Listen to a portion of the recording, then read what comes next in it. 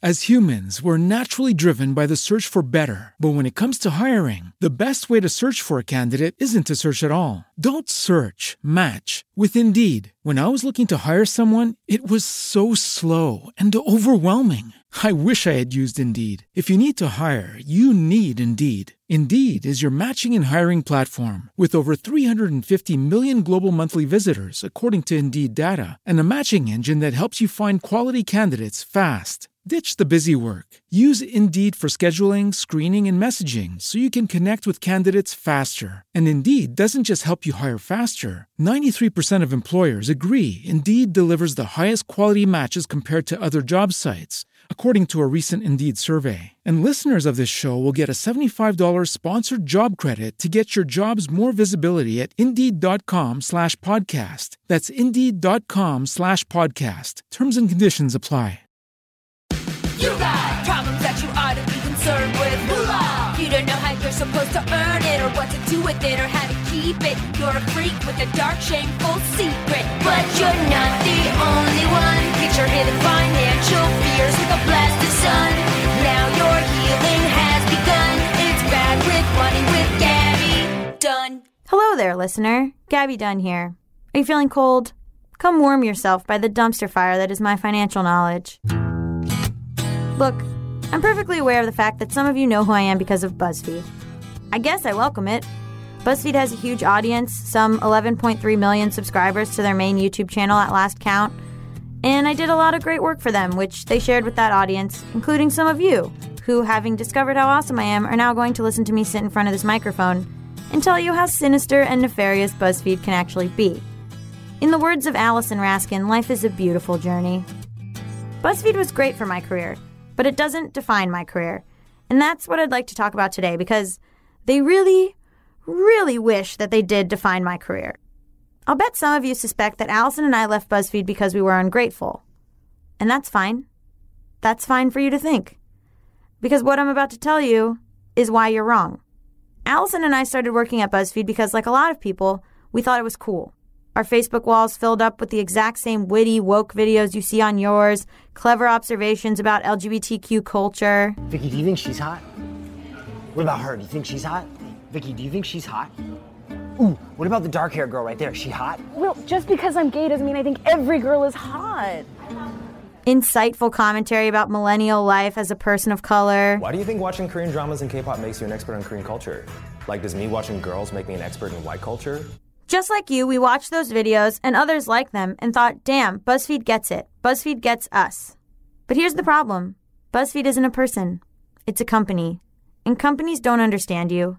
They just want you to think that they do. People are like, oh, I want to work at that place that seems fun. Everybody seems like they're having a good time. Like my friends could be there. I could see myself there. That's a great way to get people to apply for jobs, even if they don't know anything else about the company. That's Bloomberg reporter Rebecca Greenfield, and she says companies will try all kinds of things to make you feel like they understand who you are. In the case of BuzzFeed, people see the videos we just played you clips from on their Facebook wall, and they think, wow, I should really check out more of the stuff at BuzzFeed. They are speaking my language. Now this, of course, is bullshit. BuzzFeed doesn't speak your language. The writers of those videos do, which would be fine if BuzzFeed credited them for creating the content. But in both of those clips, the writers and performers are not listed in the video or on the YouTube page where the video appears. When I first started at BuzzFeed, it's not like I didn't notice that I was being woefully underpaid. $25,000 less than a fellow writer, you may recall from a previous episode. And it's not like it didn't feel shady to me that BuzzFeed claimed to own everything I created there outright. But they distracted me from these suspicions with perks. Perks like massive Golden Globe parties at farm-to-table restaurants or celebrity guests coming through the office all the time. You could meet Jordan Peele. You could hang out with Good Charlotte. Rebecca says this kind of thing happens all the time. Perks are cheap, basically, right? Like a ping pong table, you could probably buy a ping pong table. I could buy a ping pong table. That is much cheaper than like the most expensive thing for companies is what they pay their employees. So to provide a ping pong table is a really cheap way to make people happy. There are a lot of startups or companies that have these fun perks to get people in the door who think it's fun in lieu of giving them really the benefits that they want, which is health insurance and salary, not a ping pong table. Obviously, the perks I mentioned at BuzzFeed are much more expensive than a ping pong table. But consider this. If BuzzFeed were to pay all its writers and performers the Writers Guild or Screen Actors Guild minimums for the work they do, I think an open bar and a photo opportunity with the band du jour starts to look a lot more favorable for the bottom line. That's the thing. All of this is about the bottom line. All the hipster branding and seemingly edgy content, it's about selling you something they know you want. Whether you're the one watching the videos or the one they want staying in the office late into the night writing and editing those videos. When I worked at BuzzFeed, I would often leave the office on a Friday afternoon only to see coworkers posting Instagram pictures of themselves still in the office at 11 p.m., helping themselves to the free beer provided by the company. The same company that wasn't paying them anything close to a salary that matched the hours they were putting in. As Rebecca reminded me, this is exactly why companies like BuzzFeed offer free beer. You are not making that much money, so of course you're going to take the free beer over going and paying $5 for a beer around the corner. So BuzzFeed gets exactly what BuzzFeed wants. The amazing skills and ideas of its employees, delivered efficiently thanks to the insane hours said employees are putting in, with relatively minimal investment on the part of BuzzFeed itself. And they do it all by making the employees think they're giving them exactly what they want. It's bleak, y'all. And that's why Allison and I left. Thankfully, we came into BuzzFeed with our own sketch comedy and advice channel just between us. And we're fortunate that so many of our BuzzFeed fans followed us to JBU.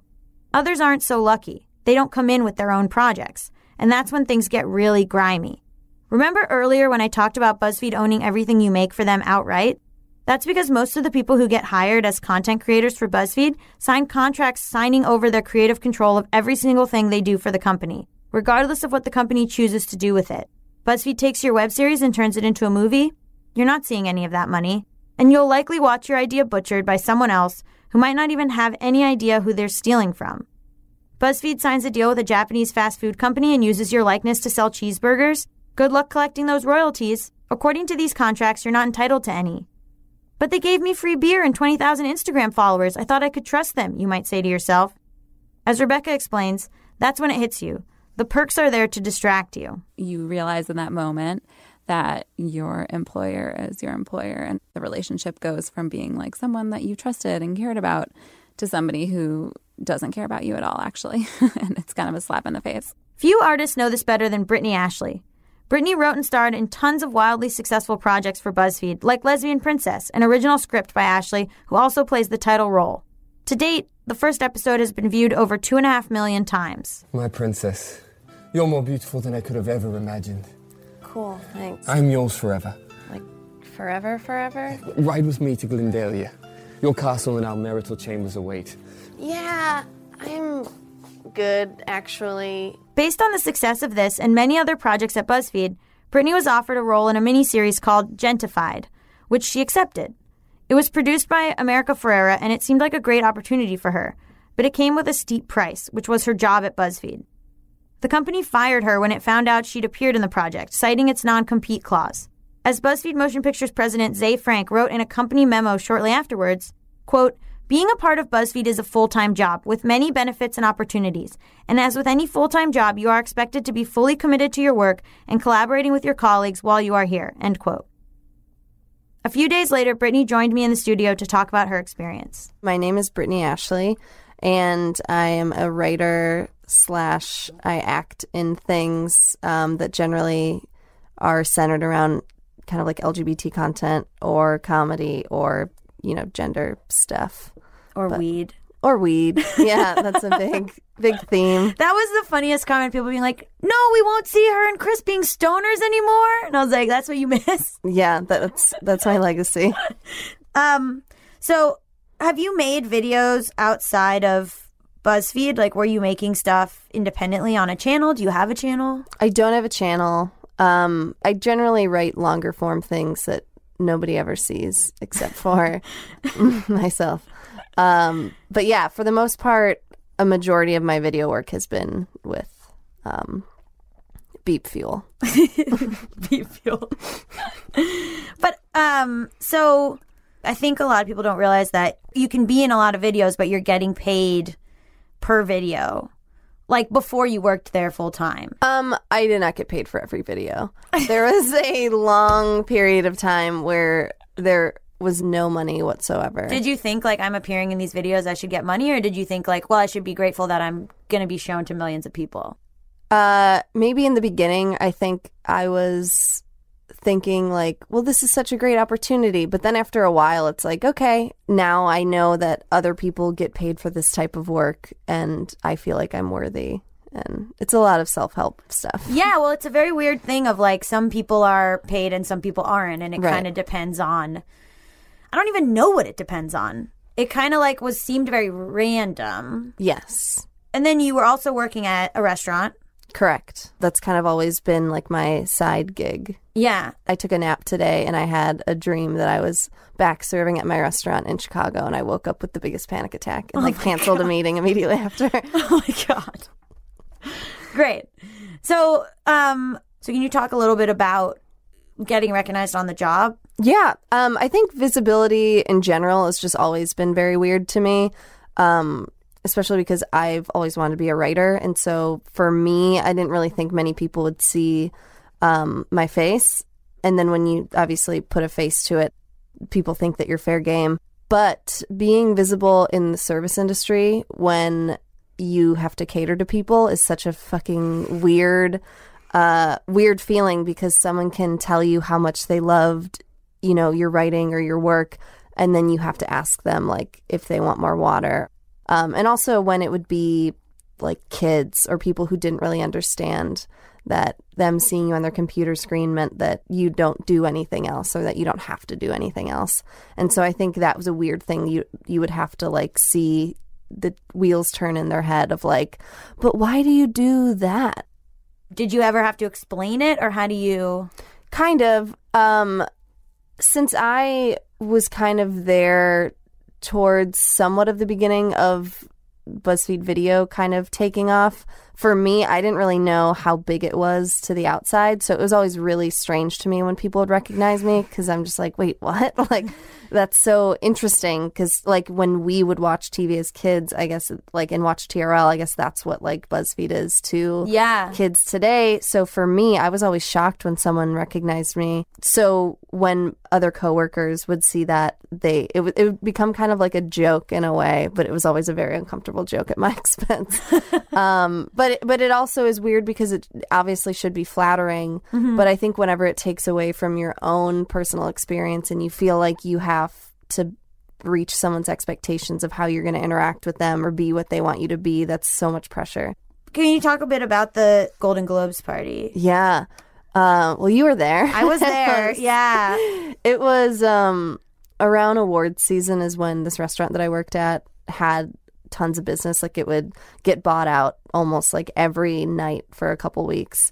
And one particular night, my boss told me that BuzzFeed was throwing a party.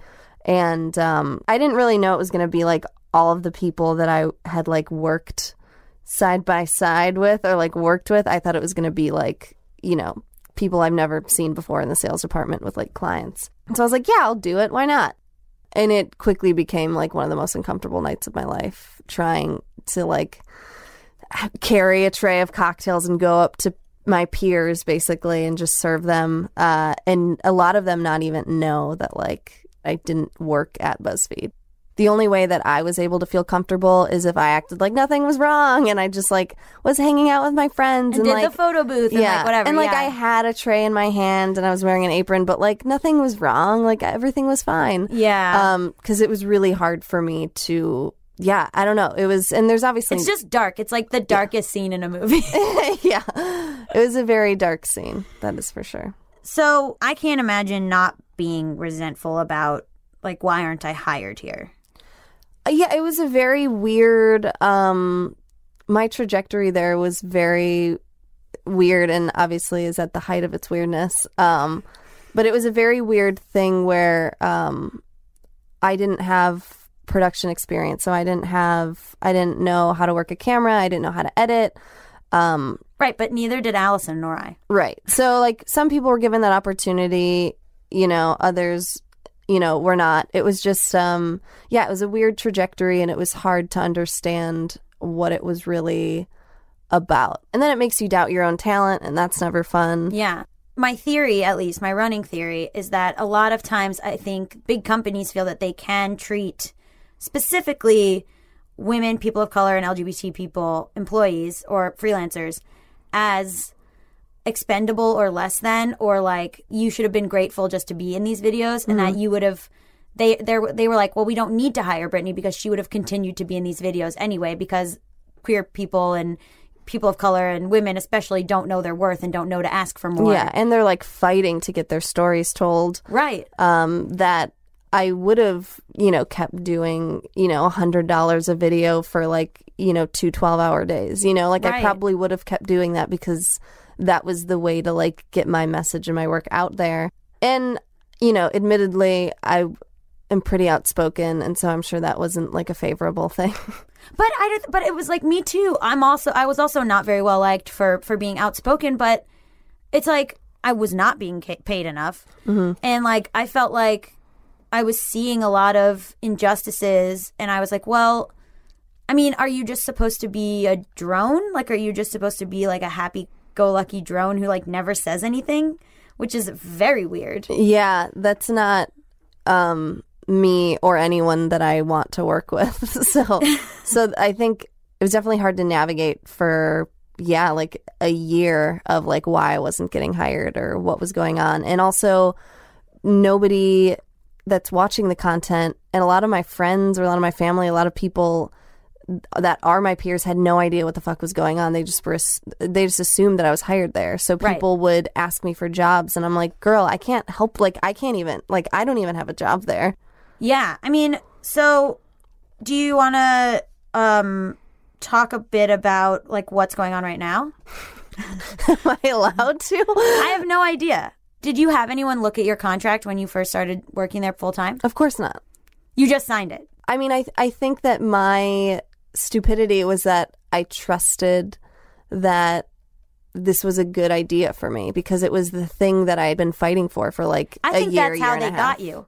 I think they strung you along, and then were like, now that we want to hire her, she'll sign anything because we've made her want it so bad. And then there was another thing that we signed when we were, which I'm sure that you heard about, and that we were kind of like shamed into signing.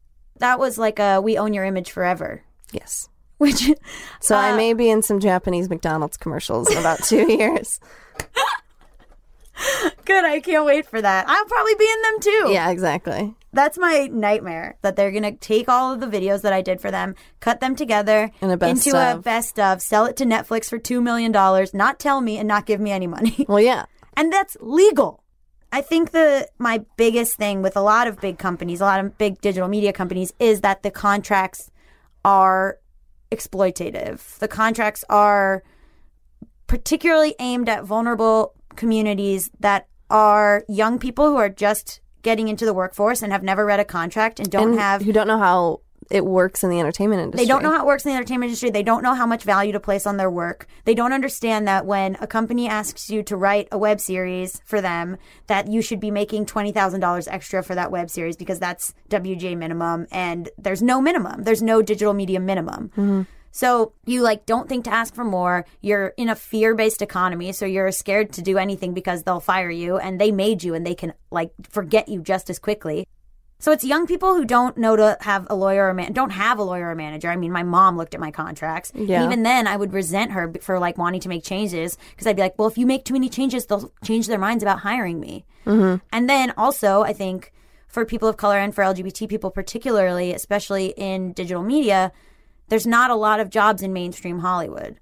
People say diversity is such a buzzword, but there was just a study that 80% of showrunners are still white men. Yeah. So it's funny to hear white men especially talk about no one wants me in the writer's room because they all want to hire diverse people. And it's that's not backed up by the numbers. Yeah, no. It's just a thing people are saying. Yeah. So I'm like, okay, so if you're a creative person and you're a minority, you're given a job that is in a creative field, and you're I'm grateful to be here. I'm just grateful to be here. And I'm grateful to be making, in your case, Lesbian Princess, an LGBT series for this many eyeballs, for as many eyeballs as a network show. And then there's not a long-term thought process of well, if I make this for these people, they own it forever. I don't get to take it with me. And then there's no thought process of to protect yourself because you're made to feel grateful for your own exploitation. Yeah, essentially. And I think like by the time I got the full-time contract, I was already so exhausted and just like wanted to quit my restaurant job and to have a full-time job. And I trusted that my peers who I really respected, you know, like people that worked there that I really loved. I was like, okay, well, we're all doing this. So it seems, it was like culty in a way. The whole thing is like, well, everyone signs this. That's Right. what we were told. When Allison and I first started working there, Allison's dad was like... Not everyone does. No, I know. And Allison's dad was like, this contract is bonkers. And HR told us, well, don't worry because everyone signs it. It's not a great justification. To all the young people out there or to people in minority groups who are taking big jobs, if they say everyone signs this, it's fine. Don't believe that. Yeah. And also, I think... that, I mean, it's tough. It's tough to do stuff independently. Yeah. It would have been tough for you to be making stuff on your own and also have a restaurant job. Mm-hmm. Well, I mean, in the restaurant job's defense, I was writing way more frequently and For your better. own stuff. Yeah, for my own stuff. Okay. That's what I think. Like, a concern I have is that people then come out of these big company jobs and they don't own anything that they made in that company. And then a manager goes, well, I have nothing. You have no IP for me to sell. Yeah. I was very inspired by Brittany Nichols, who's a friend of mine who...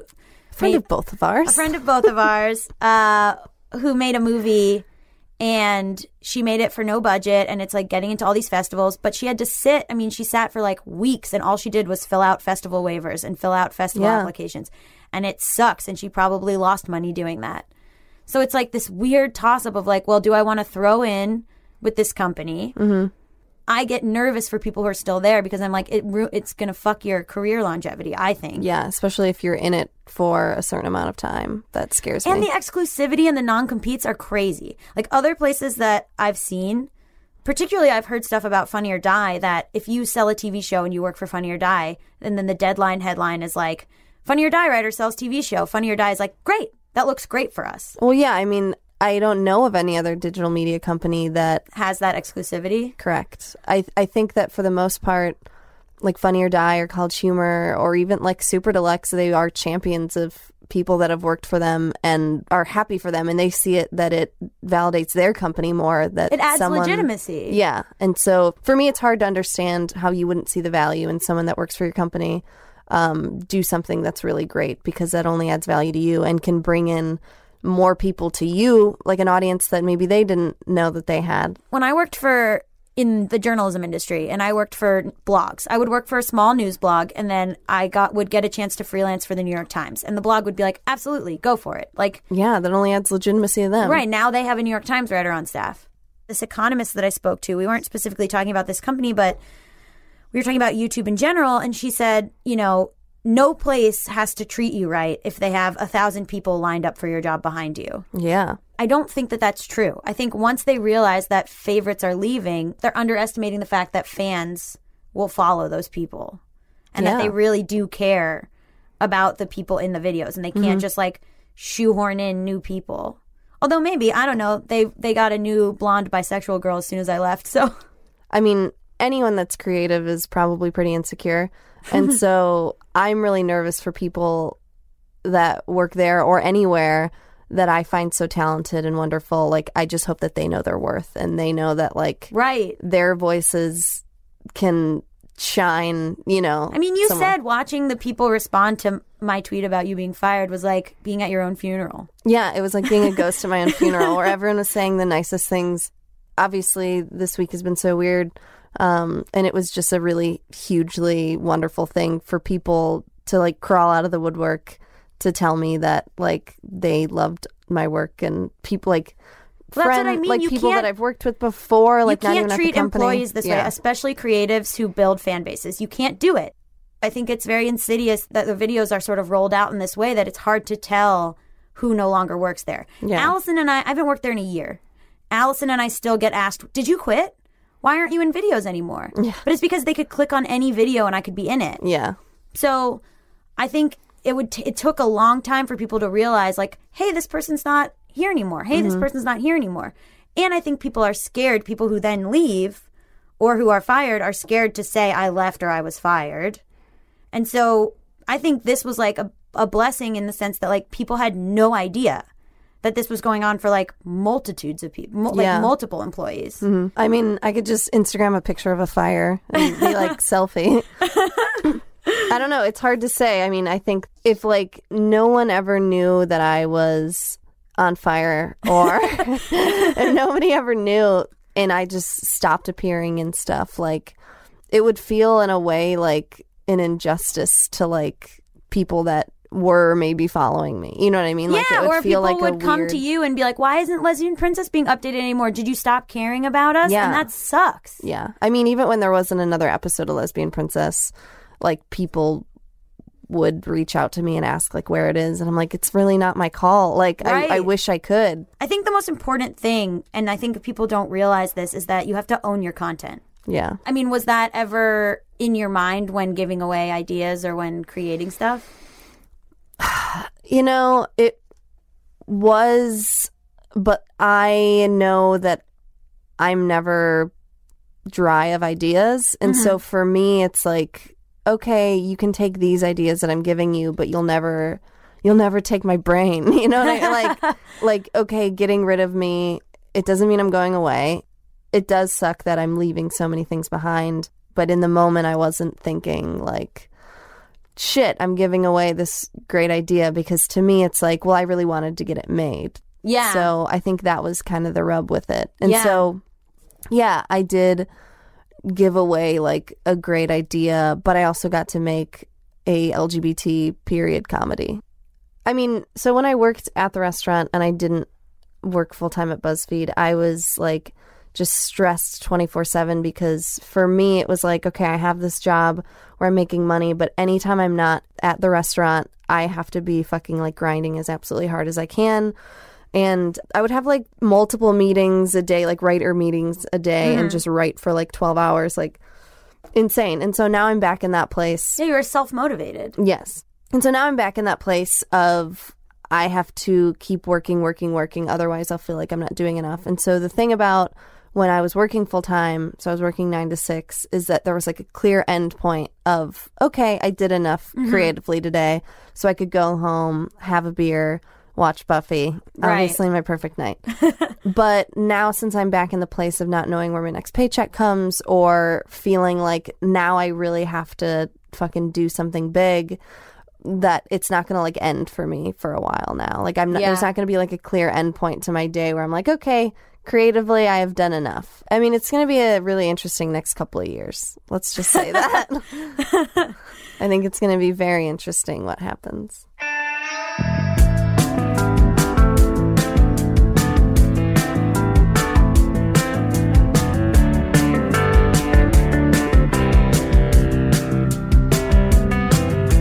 The point is that the people at a company are your friends, but the company is not your friend. And especially if you're a marginalized person, and that means like LGBTQ, person of color, or even like a young, broke, just out of college person who this is your first job. Protect yourself. Be aware that this company is not the be-all, end-all, and value yourself and know that you deserve to be treated better than how you're being treated at these digital companies. And that's all digital companies. I think it's a crime that they are not beholden to any of the unions, and that's going to go away very soon. So enjoy it while it lasts, digital companies, because you're going to have to answer to minimums, because what you're doing is exploiting people for labor that they deserve more money for, and treating them like garbage to be tossed away. Okay, that's all.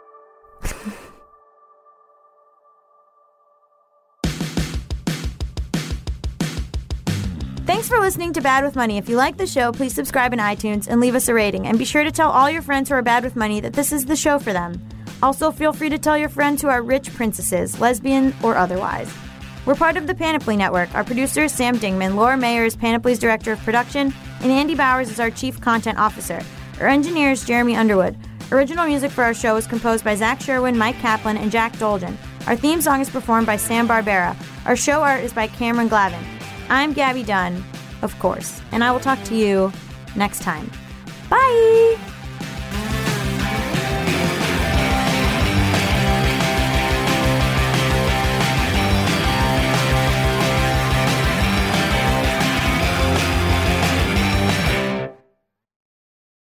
Brain fog, insomnia, moodiness, weight gain. Maybe you think they're just part of getting older, but MIDI Health understands that for women over 40, they can all connect to menopause. It's at the root of dozens of symptoms we experience, not just hot flashes. MIDI clinicians are menopause experts, offering safe, effective, FDA-approved solutions covered by insurance. 91% of MIDI patients get relief from symptoms within just 2 months. Book your virtual visit today at joinmidi.com. As humans, we're naturally driven by the search for better. But when it comes to hiring, the best way to search for a candidate isn't to search at all. Don't search, match with Indeed. When I was looking to hire someone, it was so slow and overwhelming. I wish I had used Indeed. If you need to hire, you need Indeed. Indeed is your matching and hiring platform with over 350 million global monthly visitors, according to Indeed data, and a matching engine that helps you find quality candidates fast. Ditch the busy work. Use Indeed for scheduling, screening, and messaging so you can connect with candidates faster. And Indeed doesn't just help you hire faster. 93% of employers agree Indeed delivers the highest quality matches compared to other job sites, according to a recent Indeed survey. And listeners of this show will get a $75 sponsored job credit to get your jobs more visibility at Indeed.com/podcast. That's Indeed.com/podcast. Terms and conditions apply.